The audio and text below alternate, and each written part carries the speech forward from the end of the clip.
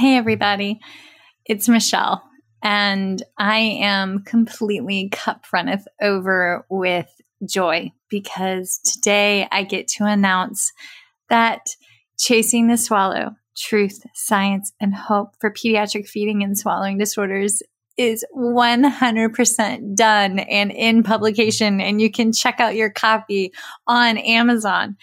And the best part, if that book moves you, if it grows your evidence-based triangle to engage in interprofessional practice, to do the root cause analysis to why the child is presenting with the PFD, to then engage with the team to get that child to a point of healing so that the real growth can begin, then y'all check out speechtherapypd.com because they are gracious enough to entertain all of these amazing, joyful ideas. And they're currently carrying the book for 13.5 ASHA CEUs.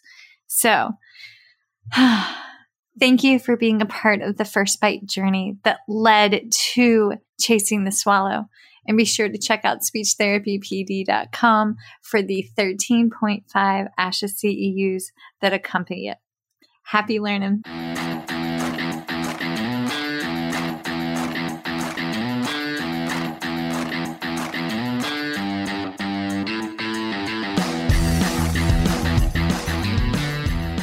Hi, folks, and welcome to First Bite, Fed, Fun, and Functional, a speech therapy podcast sponsored by SpeechTherapyPD.com. I am your host on this nerd venture, Michelle Dawson, MS, CCC, SLP, CLC, the All Things Peds SLP. I am a colleague in the trenches of home health early intervention right there with you. I run my own private practice, Heartwood Speech Therapy, here in Coletown, South Carolina. And I guest lecture nationwide on best practices for early intervention for the medically complex and fragile child. First Bite's mission is short and sweet, to bring light, hope, knowledge, and joy to the pediatric clinician, parent, or advocate. By way of a nerdy conversation, so there's plenty of laughter too.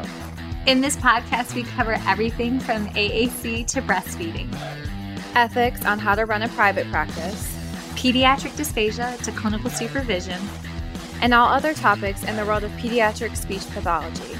Our goal is to bring evidence-based practice straight to you by interviewing subject matter experts. To break down the communication barriers so that we can access the knowledge of their fields. Or, as a close friend says, to build the bridge. By bringing other professionals and experts in our field together, we hope to spark advocacy, joy, and passion for continuing to grow and advance care for our little ones. Every fourth episode, I join in. I'm Erin Forward, MSP, CCC, SLP, the Yankee by way of Rochester, New York transplant who actually inspired this journey. I bring a different perspective, that of a newish clinician with experience in early intervention, pediatric acute care, and nonprofit pediatric outpatient settings. So sit back, relax, and watch out for all our squirrels and enjoy this geeky gig brought to you by SpeechTherapyPD.com.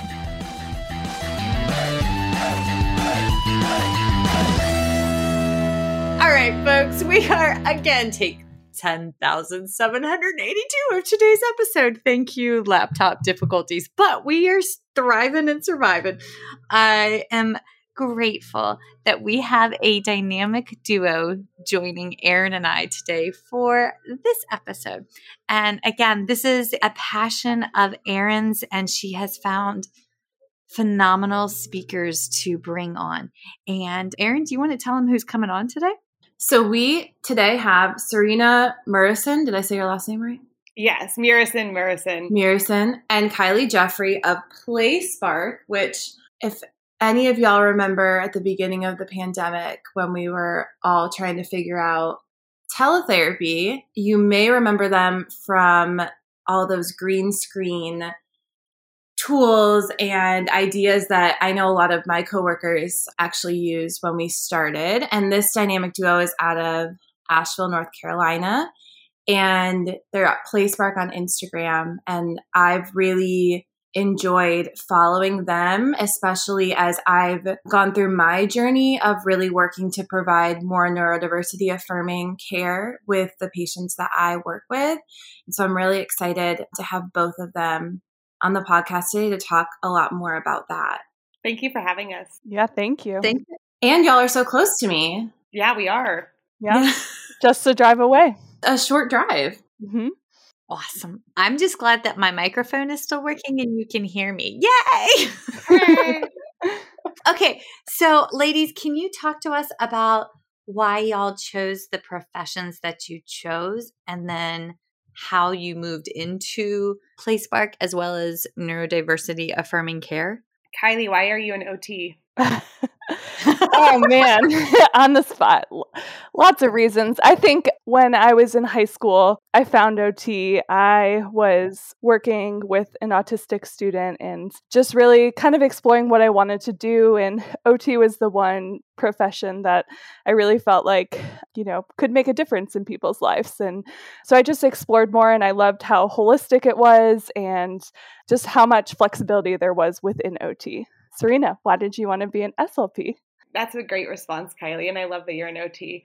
I honestly, in middle school, I became just obsessed with Eunice Kennedy Shriver, who is the founder of the Special Olympics. And in 7th grade and 8th grade, I went to National History Day all the way to Raleigh and then didn't qualify to go to Washington, D.C., but to talk about Eunice Kennedy Shriver and Special Olympics. And it just became a huge passion of mine. Like disability advocacy started really young for me because I have an autistic uncle who has hydrocephalus. And I was just fascinated by how disability was not part of the mainstream culture in America. This started so young. But anyway, once I got into high school, our high school had a progressive education program and I was able to be a peer helper for all of my electives throughout high school. And I ended up shadowing an SLP, fell in love with her, wanted to be her, ended up finding internships that I could, slip in and watch SLPs. And I just knew that's what I was going to do.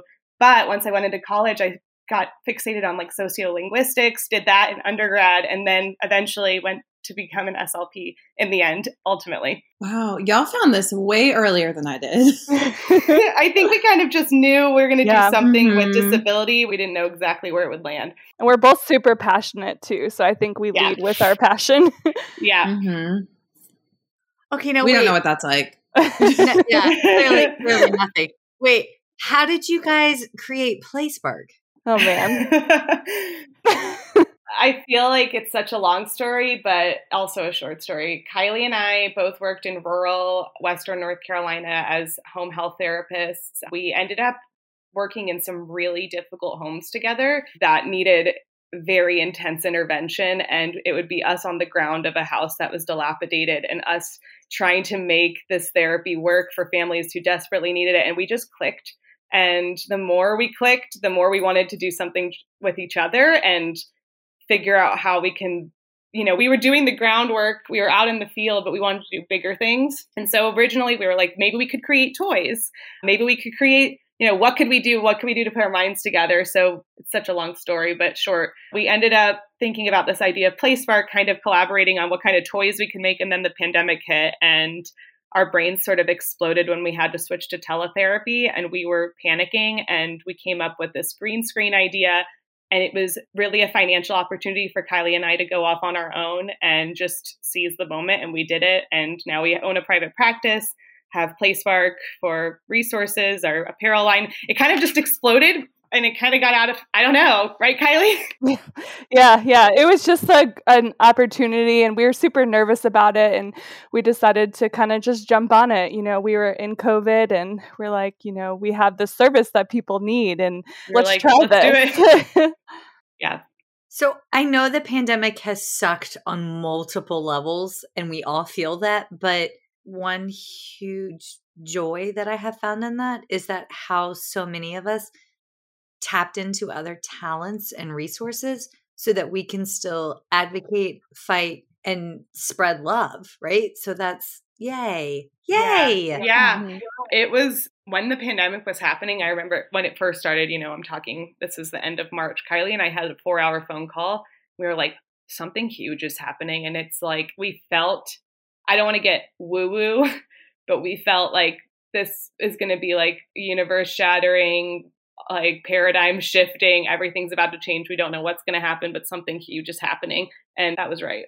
Mm-hmm. No, it's okay. When y'all come down, Erin can read your horoscopes like no tomorrow. And so like, and Mercury in the retrograde and the things. And like, I'll call her and I'm like, is Mercury in retrograde? She's like, yeah, she is. And I'm like, I knew it. I knew it. She's not right now. Well, fun fact, Erin. Not right now. Erin, we actually have the same birthday, Serena and I. Do we really? Yeah, we do. do. We do. You have the same birth. That's so interesting. I wonder what your like moon and rising signs are, though, and how they complement each other. Yeah, So I wonder that we'll have too. to look into We'll have that. to Yeah. really dive in. Oh my God. She read my husband's when like last time she was down here, and it was like me and her and our girlfriend Riley, and we were all sitting there, we're like, oh my God, that's totally Christian. And Christian's like, yeah, I'm uncomfortable now. But it was spot on. Oh, that's funny. Okay. All right.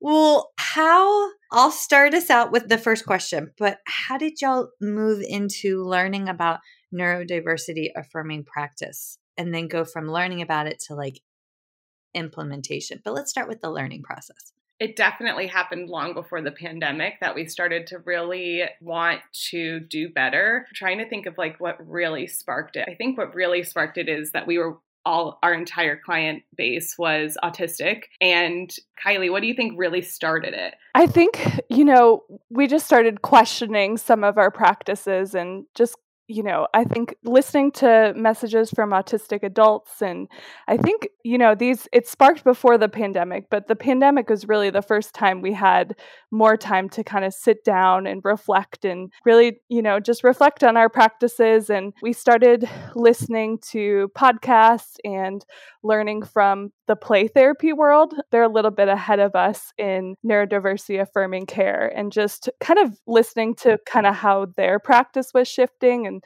also listening to autistic voices. And it kind of just clicked for us. This is like, okay, this is a gentler approach to therapy and this aligns with our personal values. And it was something we wanted to explore more. And I really remember, Kylie, like we already felt there was like a dissonance between our therapy, especially in our co-treatments versus our coworkers and just our colleagues. And we felt like, are we crazy? Like, certain things just don't feel right to us and we just don't do them. But we didn't really have the support from continuing education, from all of I feel like we have hours and hours and hours logged now of support for the reasons why we do therapy the way that we do it. But at that time, we were going off of our gut, and I felt like we were kind of the weird ones.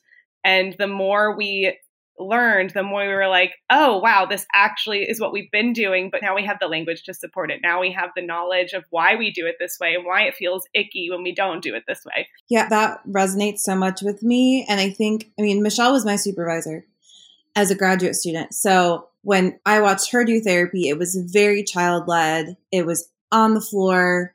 It was like really diving into and it was so much joy. And so that's how that just made sense to me. And so that's how I always did therapy. But I felt the same way where like I'd be the one running around the clinic, and it was just like, oh, that's just Erin. Like Erin just runs around the clinic with her kids, and that's just an Erin thing. And then when I learned more about, like, it just made sense. I was like, I'm not the weird one. Like, there's a reason I felt this in my gut. And now that I can like explain it to families, and especially families that have maybe had therapy done a certain way for such a long time, it like makes you feel like, not that it's about us at all, but it's a nice feeling to be like, okay, this is validated in how I feel like we should be doing therapy. Yes. Totally. What I have seen on the outside, because I still feel like I'm on the outside because I'm learning and I'm part of that. I am older than y'all. That's what I'm trying to get at here. So what I have found is that it is harder for clinicians to embrace change when it pulls them out of their comfort zone. And if you don't stay abreast of current evidence-based research, and it's harder to do, there is a 20 to 30 year lag time between research to practice, and we know that, right? Well, then you take into account that not everybody is super nerd girls and takes as many continuing education courses as some of their peers. Some people financially can't afford it. And trust me, I get that. We did 6 months of mommy not working with bed rest and complicated pregnancies. I've been there, done that. Thank you. Paid off the $48,000 of medical bills. But you know what? I have 2 healthy sons and most of my innards, so we're okay. But I say this because I know that there's barriers to getting access to the information, Yes, right? Yes. Mm-hmm. But there's also mentorship and opportunities that are available to expand and grow because we have to do better. But that being said, on this side, when we're looking at wading into how to do better, what were your initial courses that you took? What was your driving evidence for like how to implement this? So I would say before you even consider your courses, you need to join online communities that are centered around autistic voices. That is the first step. So joining, checking out Autistic Self-Advocacy Network, Autistic Women Non-Binary Network. Wait, you're saying it so fast and I'm so slow. Oh, and sorry. I thought these were ASAN is the Autistic Self-Advocacy Network. They are a nonprofit organization run entirely by autistic adults. They weigh in through blog posts on different central issues surrounding therapy and autistic-centered concepts. So, that would be a great place to start. Autistic Women and Non-Binary Network is another great nonprofit that Kylie and I actually donate to through our apparel website, and they are fantastic. Another great resource. And then, I hate to lead people to Facebook because Facebook is a hellscape in a lot of ways, but there are some fantastic autistic-led Facebook groups. One of them is called Ask Me, I'm Autistic. There's another one called Autistic Allies. There's one group called Neurodiversity Affirmative Therapists. Those are just to name a few, but those groups, before you even dive into your choosing of courses, Kylie and I scoured those groups. We fine-tooth combed pages and pages and pages of autistic adults recounting experiences they'd had in therapy, experiences they've had in the world, and how those experiences informed these ideas of how to transform the way that we do therapy now. And that's all free. So that's free, a free way to access firsthand accounts of how some things are harmful and causing trauma to children. And that was it was an awakening to read. And then from that point forward, the first course that we completed was Meg Proctor's Learn, Play, Thrive Approach to Autism. That's a fantastic course. We just had her on. Erin introduced her to our world as well. So yes. Yes. She's wonderful. We loved her course. That was the first foray for us into, getting actual continuing education on these topics. Of course, then we became Floor Time certified, which is a big commitment. Meaningful Speech has a great continuing education about Gestalt language processing, which is another neurodiversity affirmative approach, about natural language acquisition. Jessie Ginsburg, I completed the sensory certificate. Obviously, Kylie doesn't need that. She's an OT.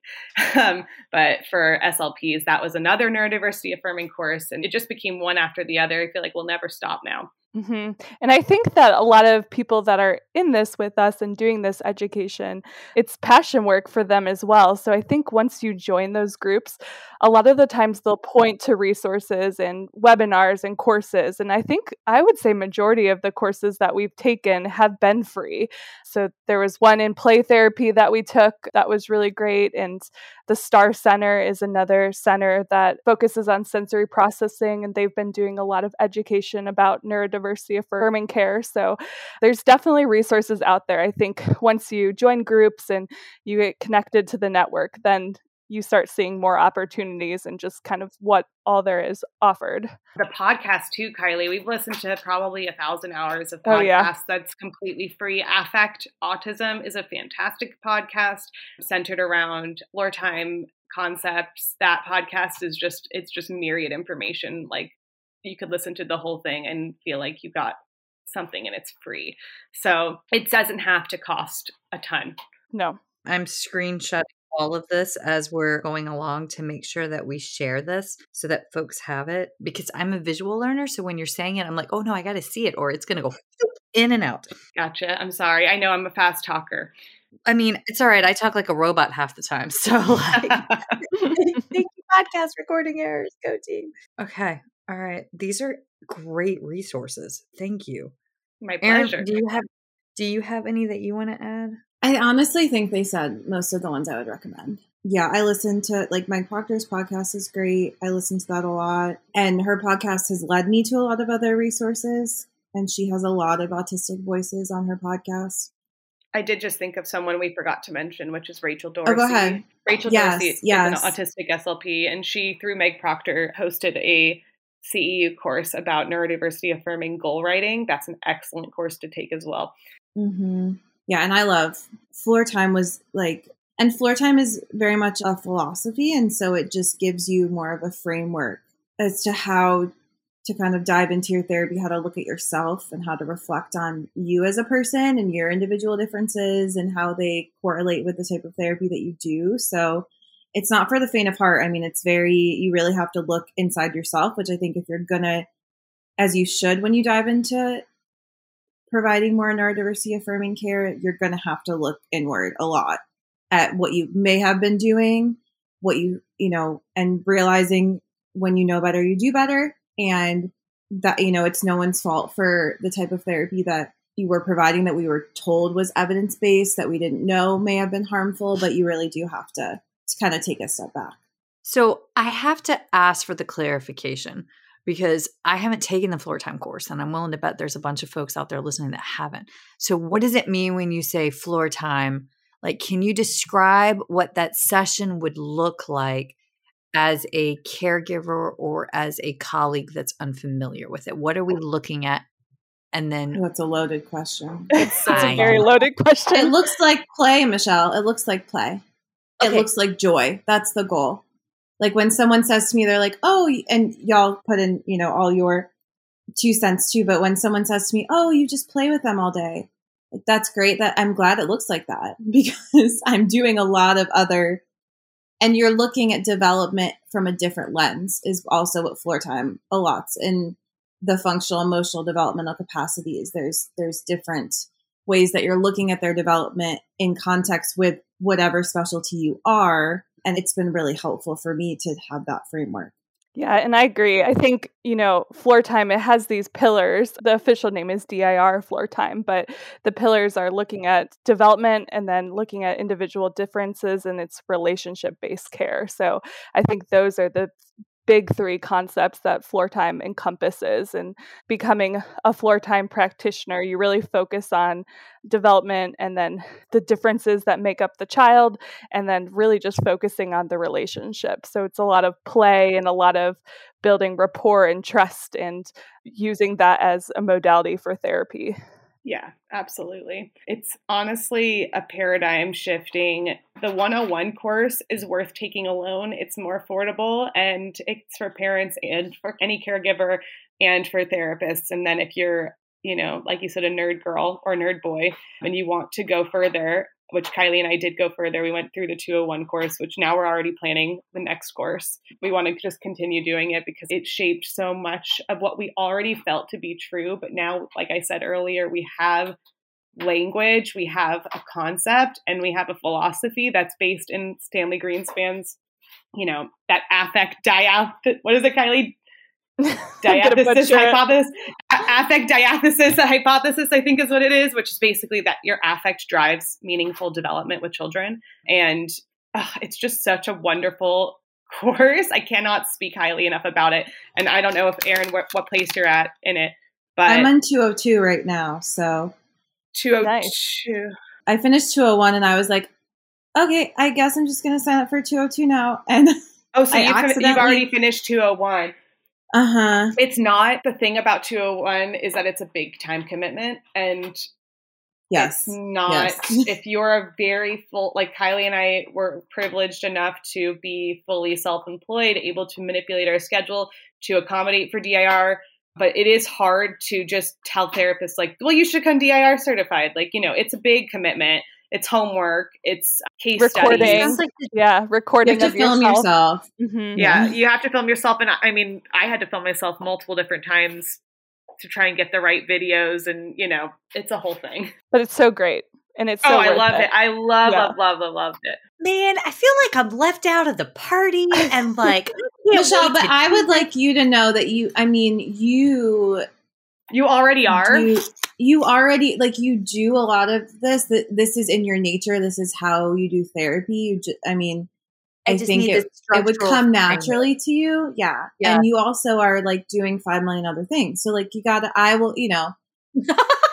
That's the God's honest truth. Dun, dun, dun. Okay. All right. Give us, how has this changed your practice? How are y'all implementing it? How are you engaging with the caregivers when you're doing this? Because I also know that a huge part, especially of early intervention, is caregiver coaching. So like, it's not us just going in and on the surface looking like we're playing with the child and letting them lead, but how are you actually coaching the caregivers through here? Do you mean in relation to floor time or in general? Yeah, in general. Or in general. Floor time, as well as how are we coaching the caregivers to embrace? It's a shift for a lot of caregivers. Like, it's a big shift for a lot of them and things that they hear. And I mean, I don't know what it's like where y'all are, but in South Carolina, a kid may not even yet have an autism diagnosis. They may have a probable autism diagnosis, and that pediatrician is writing a script for ABA. Let me tell you, this is actually key, and this is what I would tell my graduate students right now if they were with me, and that is parent education about confronting biases, parent education about autism acceptance. It's so key, and you can do that through modeling, but in order to get everybody on board as a team together, and Kylie and I have become kind of like wizards at this, is without being confrontational, without ever judging a family, we're going to model and show how we do therapy and then talk to families afterwards. Like, we do this way because this fosters their independence, but also, it depends on the child, whatever we're going to work through. But I think in the past, we were much more reserved about talking to families about difficult topics, like, the reason you don't see us doing this, that like they might say, it looks really different than the last speech therapist we had. Like, she usually did this. And I'll say, like, the reason you don't see me doing that, and it has nothing to do with the professionalism of your previous SLP, is that I operate under this philosophy. And Kylie will say the same exact thing. So first we communicate like extensively with families about how therapy is going to look with us. And then inviting families, floor time is all about inviting families into the session and getting in there with you, because you are just a tool. You are just an assistant, and the parent is the true therapist. So yeah, that's what we do. We try to grab them. And if there's a chance that the parent can't be present in the session, we, like, Kylie and I will sit together after and conduct like a full, page long email to parents containing all of the stuff that we worked on, which, isn't ideal. It's not what we want. We want them in the session with us. And I think too, something that we make a point to do, like you said, is we talk about these big concepts. And so, the phrase presuming competence, that's a big phrase in the therapy world, but what does that mean to a parent? And so just presenting those big concepts within the sessions and showing what presuming competence means, and just empowering parents with the education and best tools to support their child through those conversations, and then just showing through different modalities. Just a really quick plug to Andy Putt's Autism Handout for Parents. She is an SLP, and this handout packet is so lovely and definitely neurodiversity affirming, and helps if you're an SLP who's super busy and doesn't have time to craft all of your own beautiful handouts to help families navigate big concepts. That packet is great. And that's Miss Speech EP. Yeah, Miss Speech EP on Instagram. Oh, yes. I love all the stuff that she posts. And I also love, because I don't think we talked about all of y'all's apparel that I own a lot of.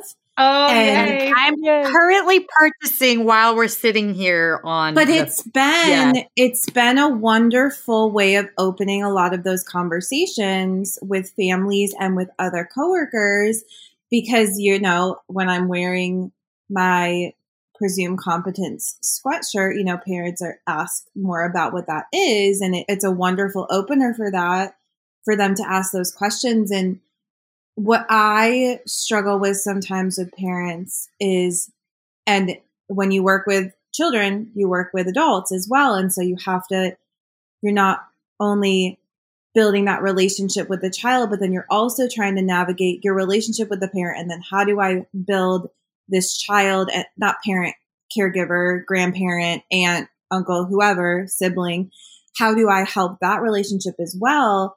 And figuring out the capacity of the caregiver to work within this framework. So it's a lot of diving into that as well, because you may have a session with a child and be able to build that relationship, but then you don't want to take away those moments from the caregiver either, because that's the most important thing. My dad always says, you live in the house you grew up in. And so you also have to remember that as much as this caregiver may be shifting, like they grew up and things have really changed since, our parents were the way that we view, autism, parenting in general. So it's a lot of navigating between so many different dynamics, which can be difficult at times. Yeah, and I think something that's great about neurodiversity affirming care and just really adopting this mindset, it is very trauma informed as well. And so, it takes on that lens of meeting the child, but also the parent where they're at, and, just reading their cues and understanding, what happened to them in the past. And we really tried to make a point to have extensive conversations with parents, and even at our intake form, just to kind of understand the parenting approach and just kind of where they're at in their understanding. And I think that makes such a huge difference, because you start that relationship on the right foot, and you're just really allowed to be trauma informed and relationship based and start from that foot. And it's also so key to understand that you are not, like you just said, Erin, you're not in the same position as these parents. They're starting from level 0. You're maybe, super gung-ho and passionate about this topic, and you can't just jump into a family who's mourning the fact that they just got an autism diagnosis and say, autism is awesome. Here's why. Look at this. This is wonderful. Actually, it's not a problem. That doesn't help families. What really helps families is knowing that they have a team that's going to help them navigate through this. And you really have to go slow. That's like one of my biggest challenges, is I want to drive home these huge concepts, big ideas, change their mind. But it's not reading the room. You have to read your room and know when it's appropriate to talk about how ABA is harmful. If ABA is what's helping this family right now and they can't imagine life without it, you don't go in and say, that most autistic adults view this as abuse. Absolutely not. You never want to make a family feel more panicked and stressed about the prospect of their therapy journey than that. So, that's not the goal. Yeah. So I was a mom of a child with therapy. Bear couldn't hear. And actually, Erin was the student clinician that worked with the audiologist to give Bear the very first. He passed one ear that day with you, I think. And yeah, we got through 1 year. We got through 1 year. But I got to tell you, on the mom side, one, it's wicked hard to be a practitioner in our field and have a child with a delay, a disorder, a need, and embrace it. It's scary because we know just enough to be dangerous, right? But going in and having somebody meet me where I am in my grief cycle without passing judgment, and just being able to say, hey, I am here and this is what we can do. And your child is amazing, and your child is going to move mountains, and we can do this together. And then like laying out a functional framework. It's profound. So on behalf of moms, thank you.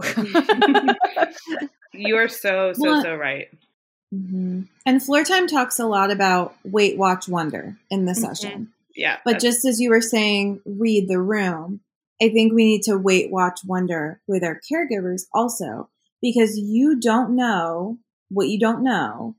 And that's what I love about the ability to go in home. I work at a nonprofit clinic, and I started our in-home program. So I'm the only therapist that goes in home right now. someone else goes in home for a couple patients. But I love both. Like I think there's positives to every setting, negatives to every setting.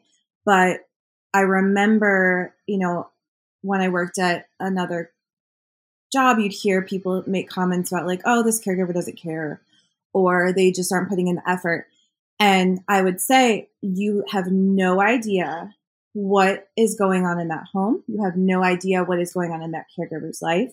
Even though I go in the home, I may know a little bit more, but there would be a patient that would cancel every once in a while, and I go in the home and the caregiver has a bed set up on the couch because that child has a bed in the living room, and they wake up every 5 seconds to make sure the alarms aren't going off on their vent.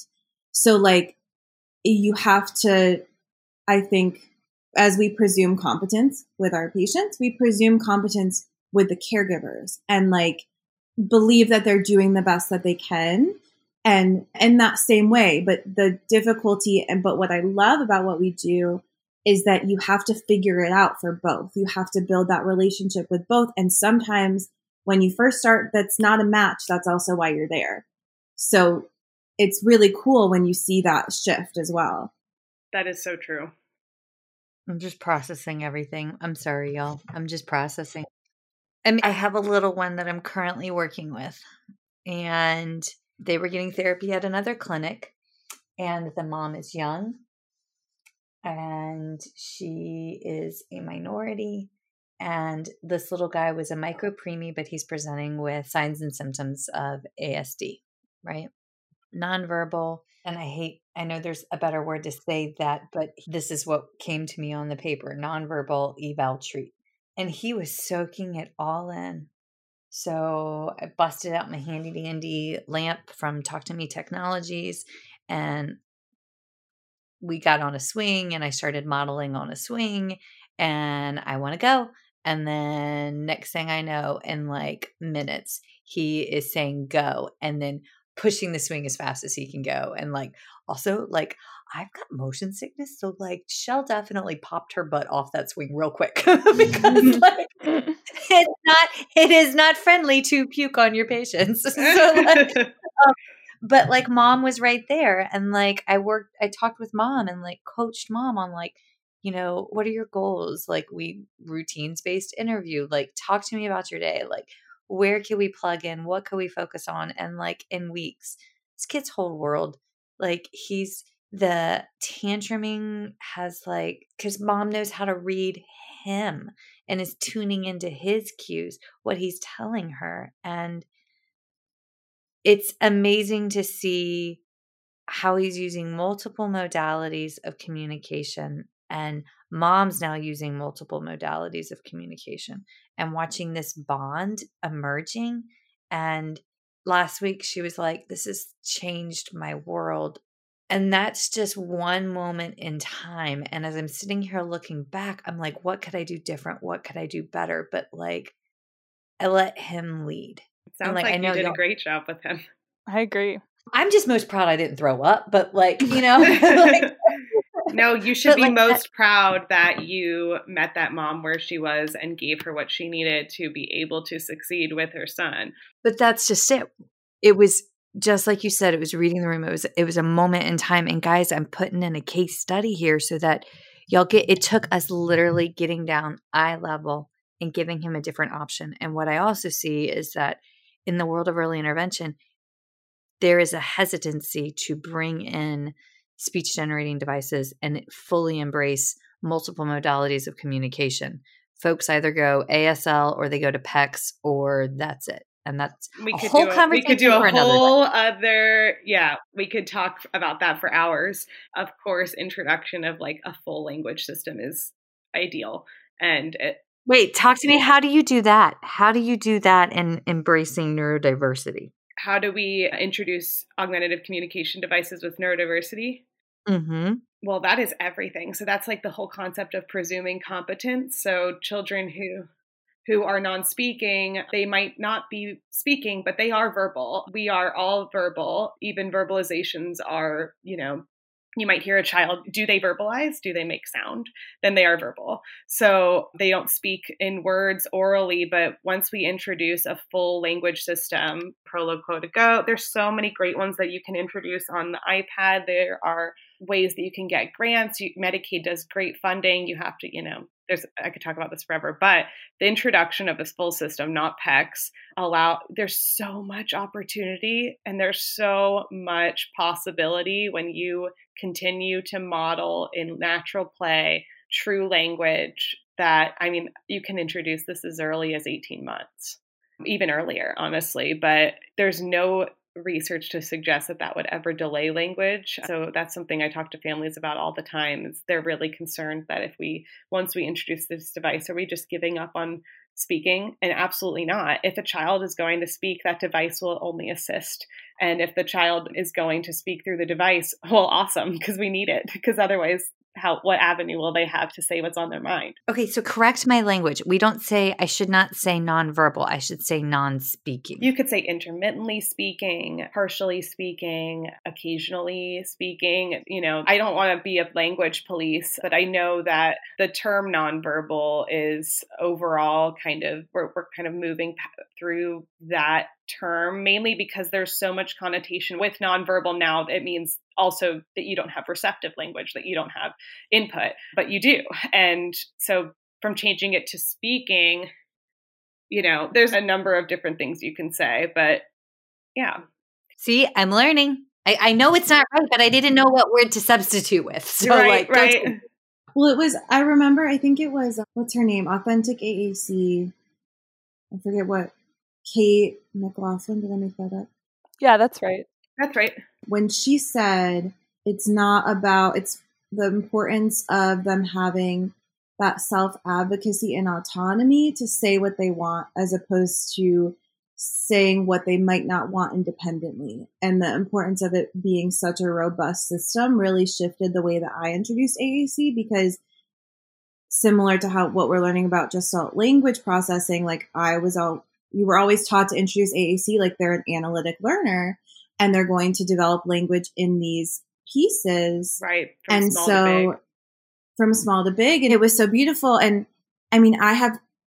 Michelle, you always taught me parallel talk, which what you didn't realize was teaching children scripts that they could then use in other parts of their life and learning through scripts. And that's how I did a lot of my therapy with a lot of the autistic children I worked with.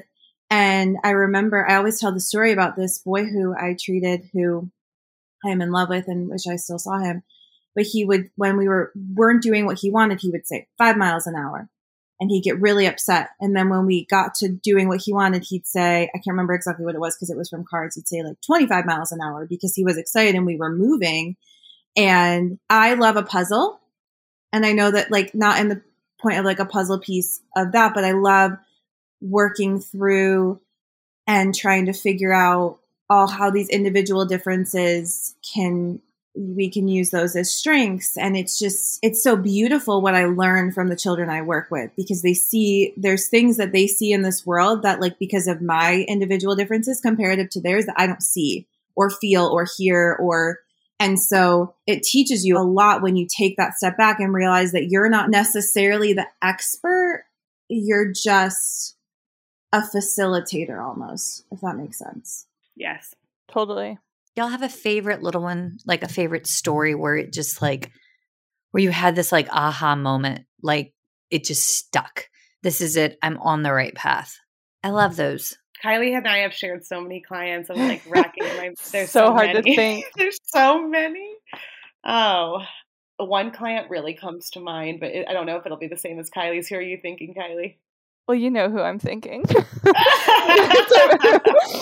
I love how everybody's being HIPAA compliant, but yet somehow sending telepathic messages through their microphones. Feel me in the universe. Yes.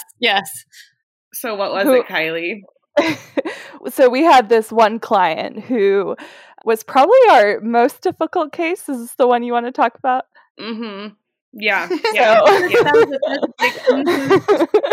So it was just a really hard case. And Serena begged me to take on this case when she started seeing him first through early intervention. And she was just like, I need support. I need an OT. I need Kylie because the sensory needs were this was when I think Kylie and I really started to realize like we need to co-treat more because I felt lost and I knew I was missing like half of the piece. Like I knew something was just, this client he could not stay still.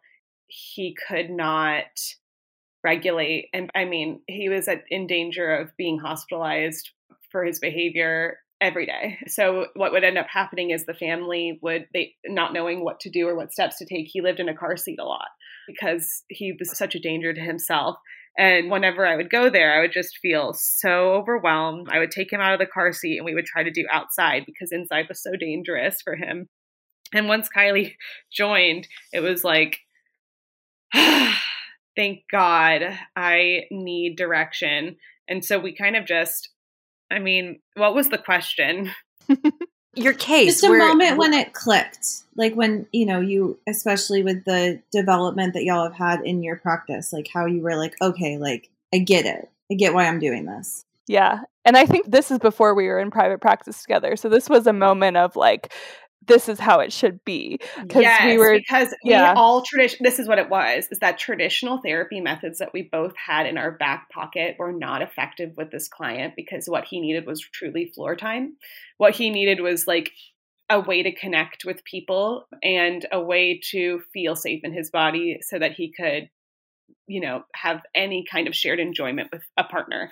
And what we realized is like, it's not about forget the toys, all of these different things that, the go-to methods don't work because the only thing that's going to work with him is finding a way to reach him and connect with him.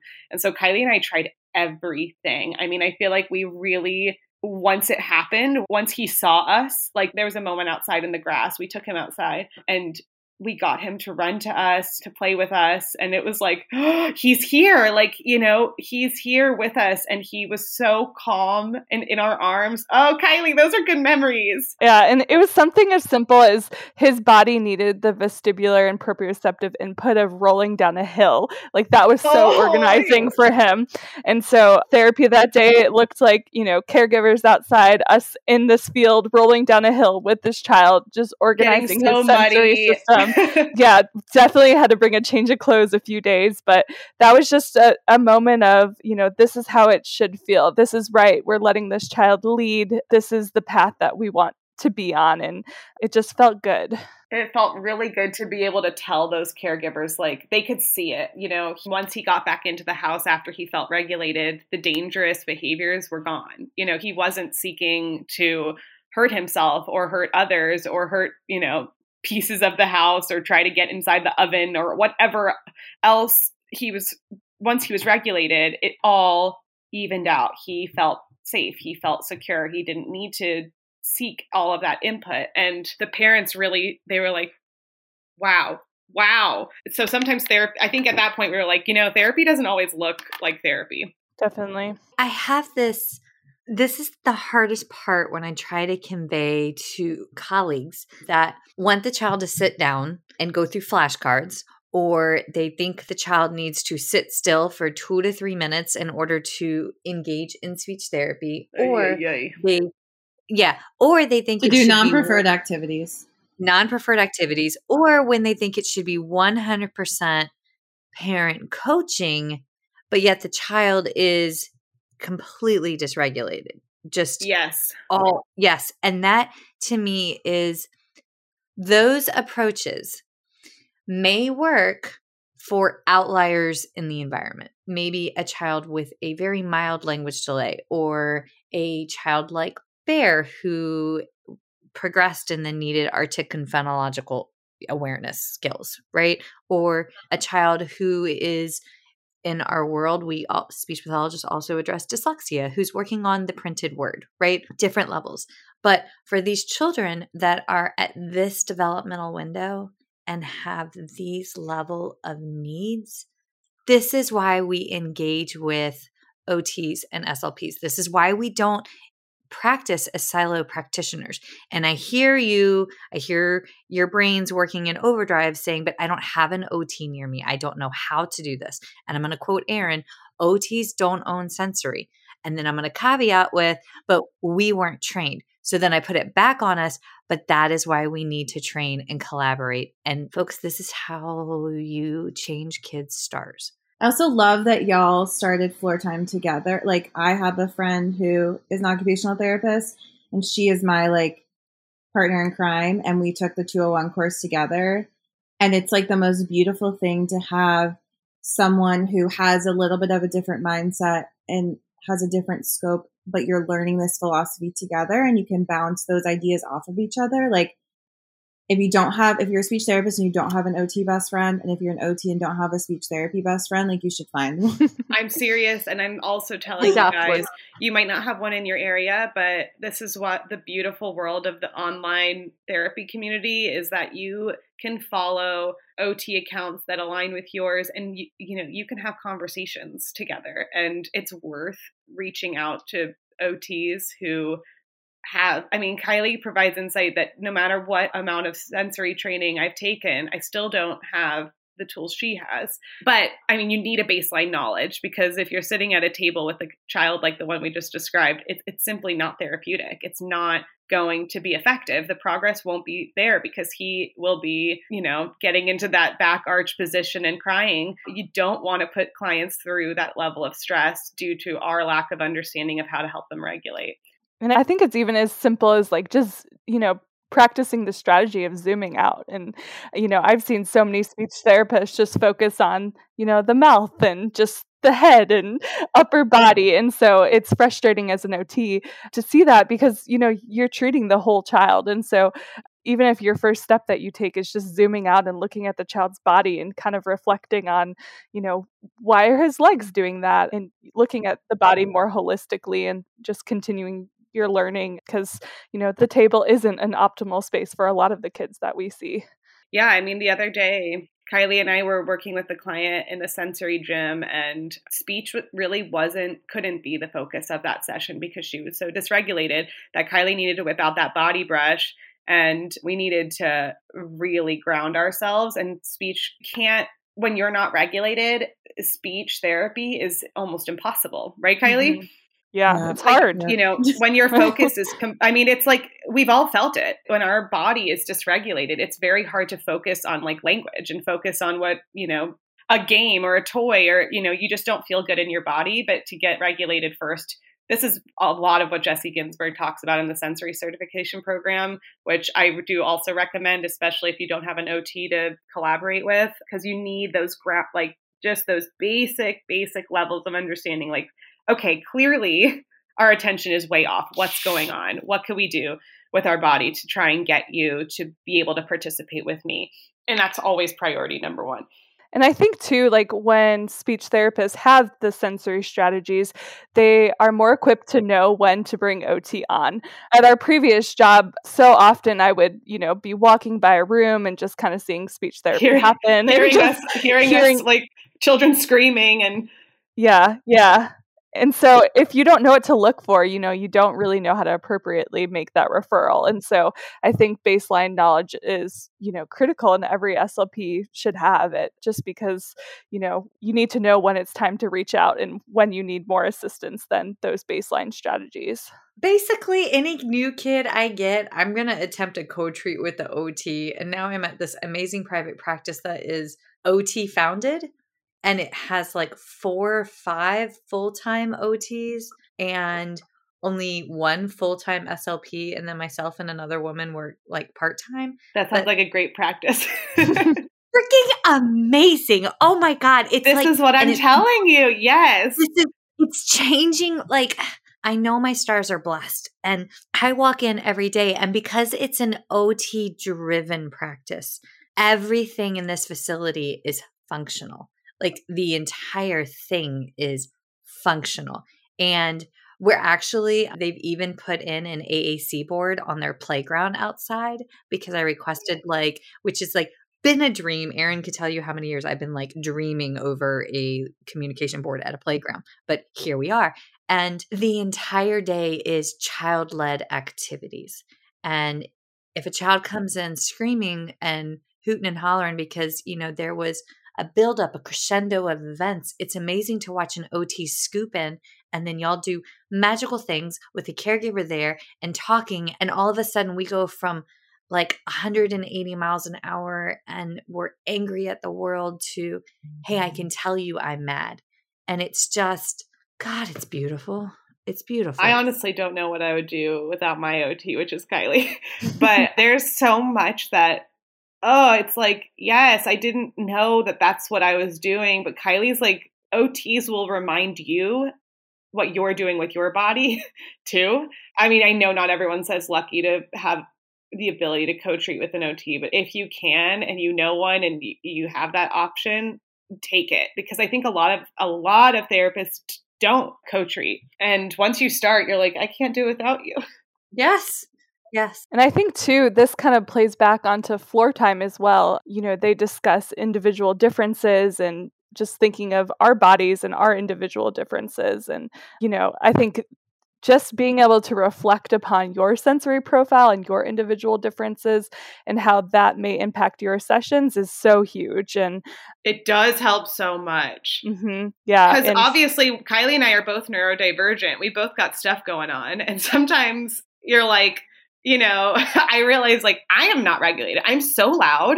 I'm all over the place. Like I need to regulate myself before I jump in and try to help this child regulate when I'm like, hyperactive beyond compare. And that goes back to affect too. So I have a much calmer affect than Serena.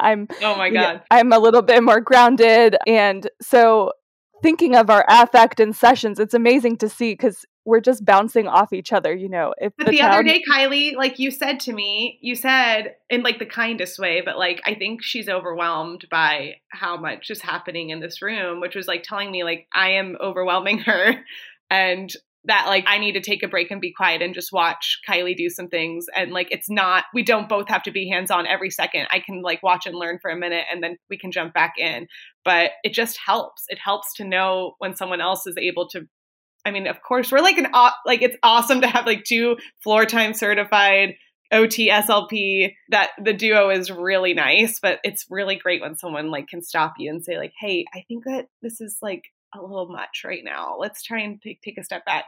Totally. Oh, so or when an OT tells Michelle, don't yell at your child. Our OT from one day told Michelle a long time, why are you yelling at your patient?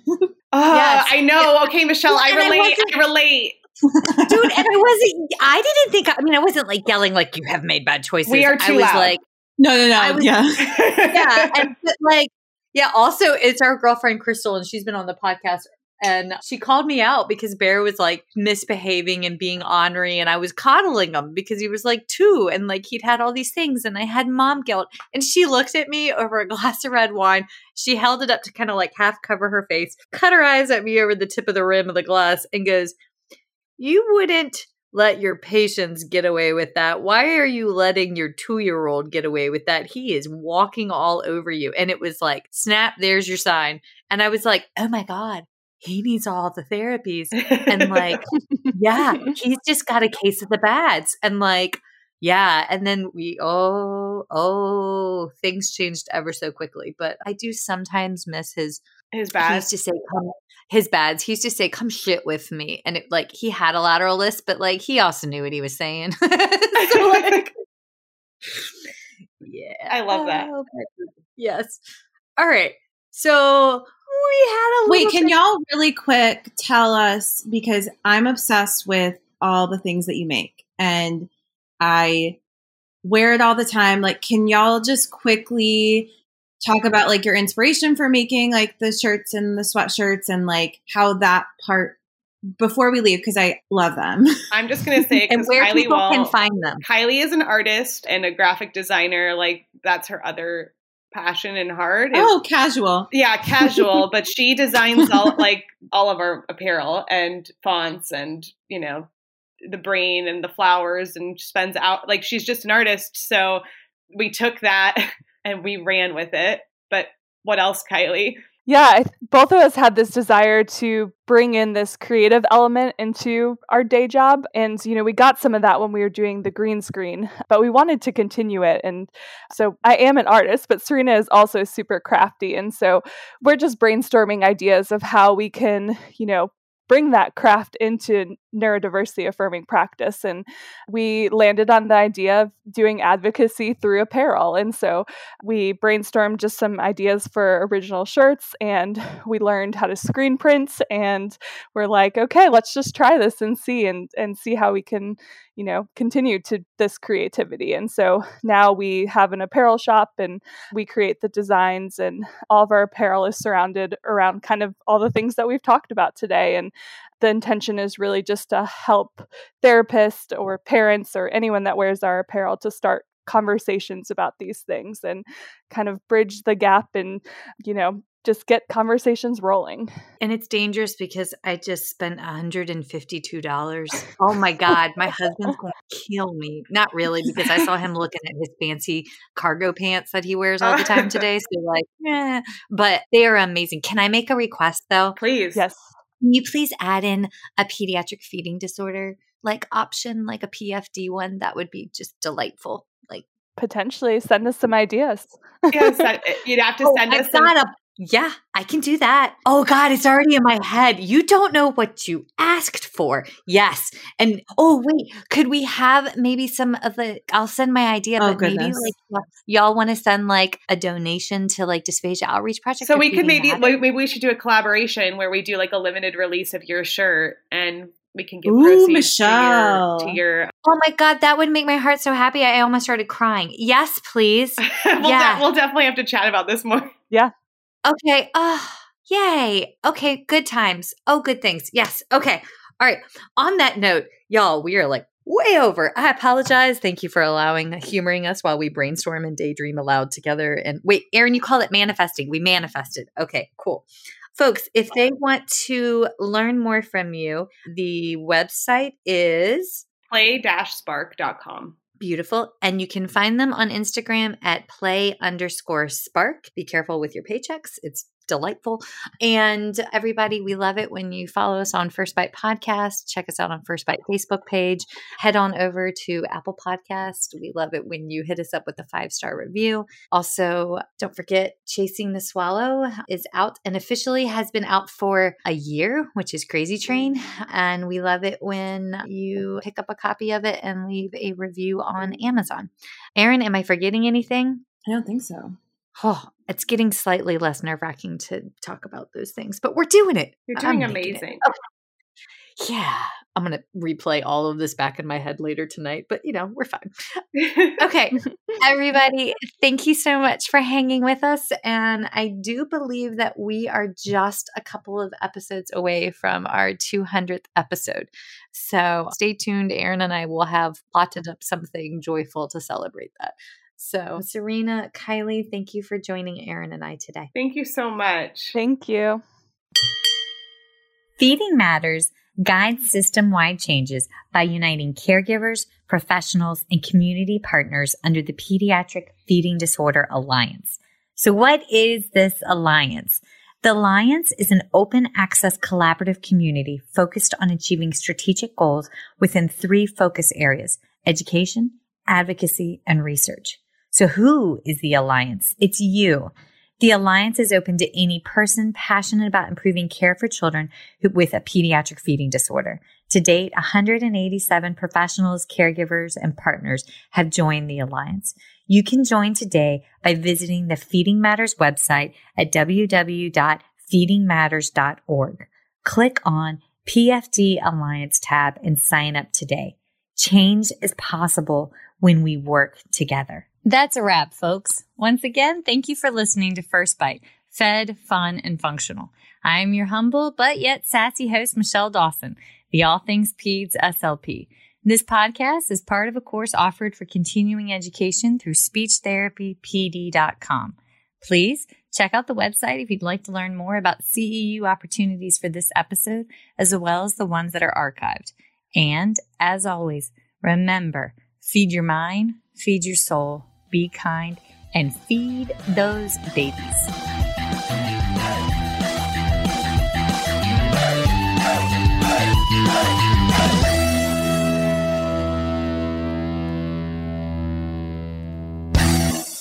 right. So it's Michelle Dawson here, and I need to lay out my disclosure statements. So if you ever wondered how bad my ADD, ADHD, and lack of sleep Monday through Monday actually is, well, here you go. These are my non-financial disclosure statements. I volunteer with Feeding Matters. I'm a former treasurer with the Council of State Association Presidents. I'm a past president with the South Carolina Speech Language Hearing Association. I am a current member of both ASHA and SCISHA.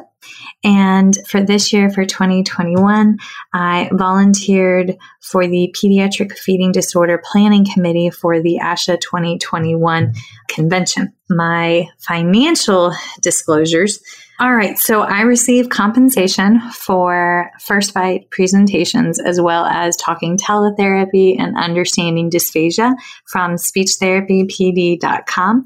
I also receive royalties from speechtherapypd.com for ongoing webinars that I have on their website, as well as compensation from PESI Incorporate for a lecture course webinar that I have on their website as well. I am coordinator for clinical education and clinical assistant professor for the Masters of Speech Language Pathology program at Francis Marion University in Florence, South Carolina, for which I receive an annual salary. I also receive royalties from the sale of my book, Chasing the Swallow, Truth, Science, and Hope for Pediatric Feeding and Swallowing Disorders, that I self-published and is available on Amazon. And I do receive royalties from the accompanying 13.5-hour CEU for the book from speechtherapypd.com. So yeah, I stay pretty busy, but those are my financial and non-financial disclosures. If you ever have any questions, please feel free to reach out. All right. Thanks, y'all. Bye.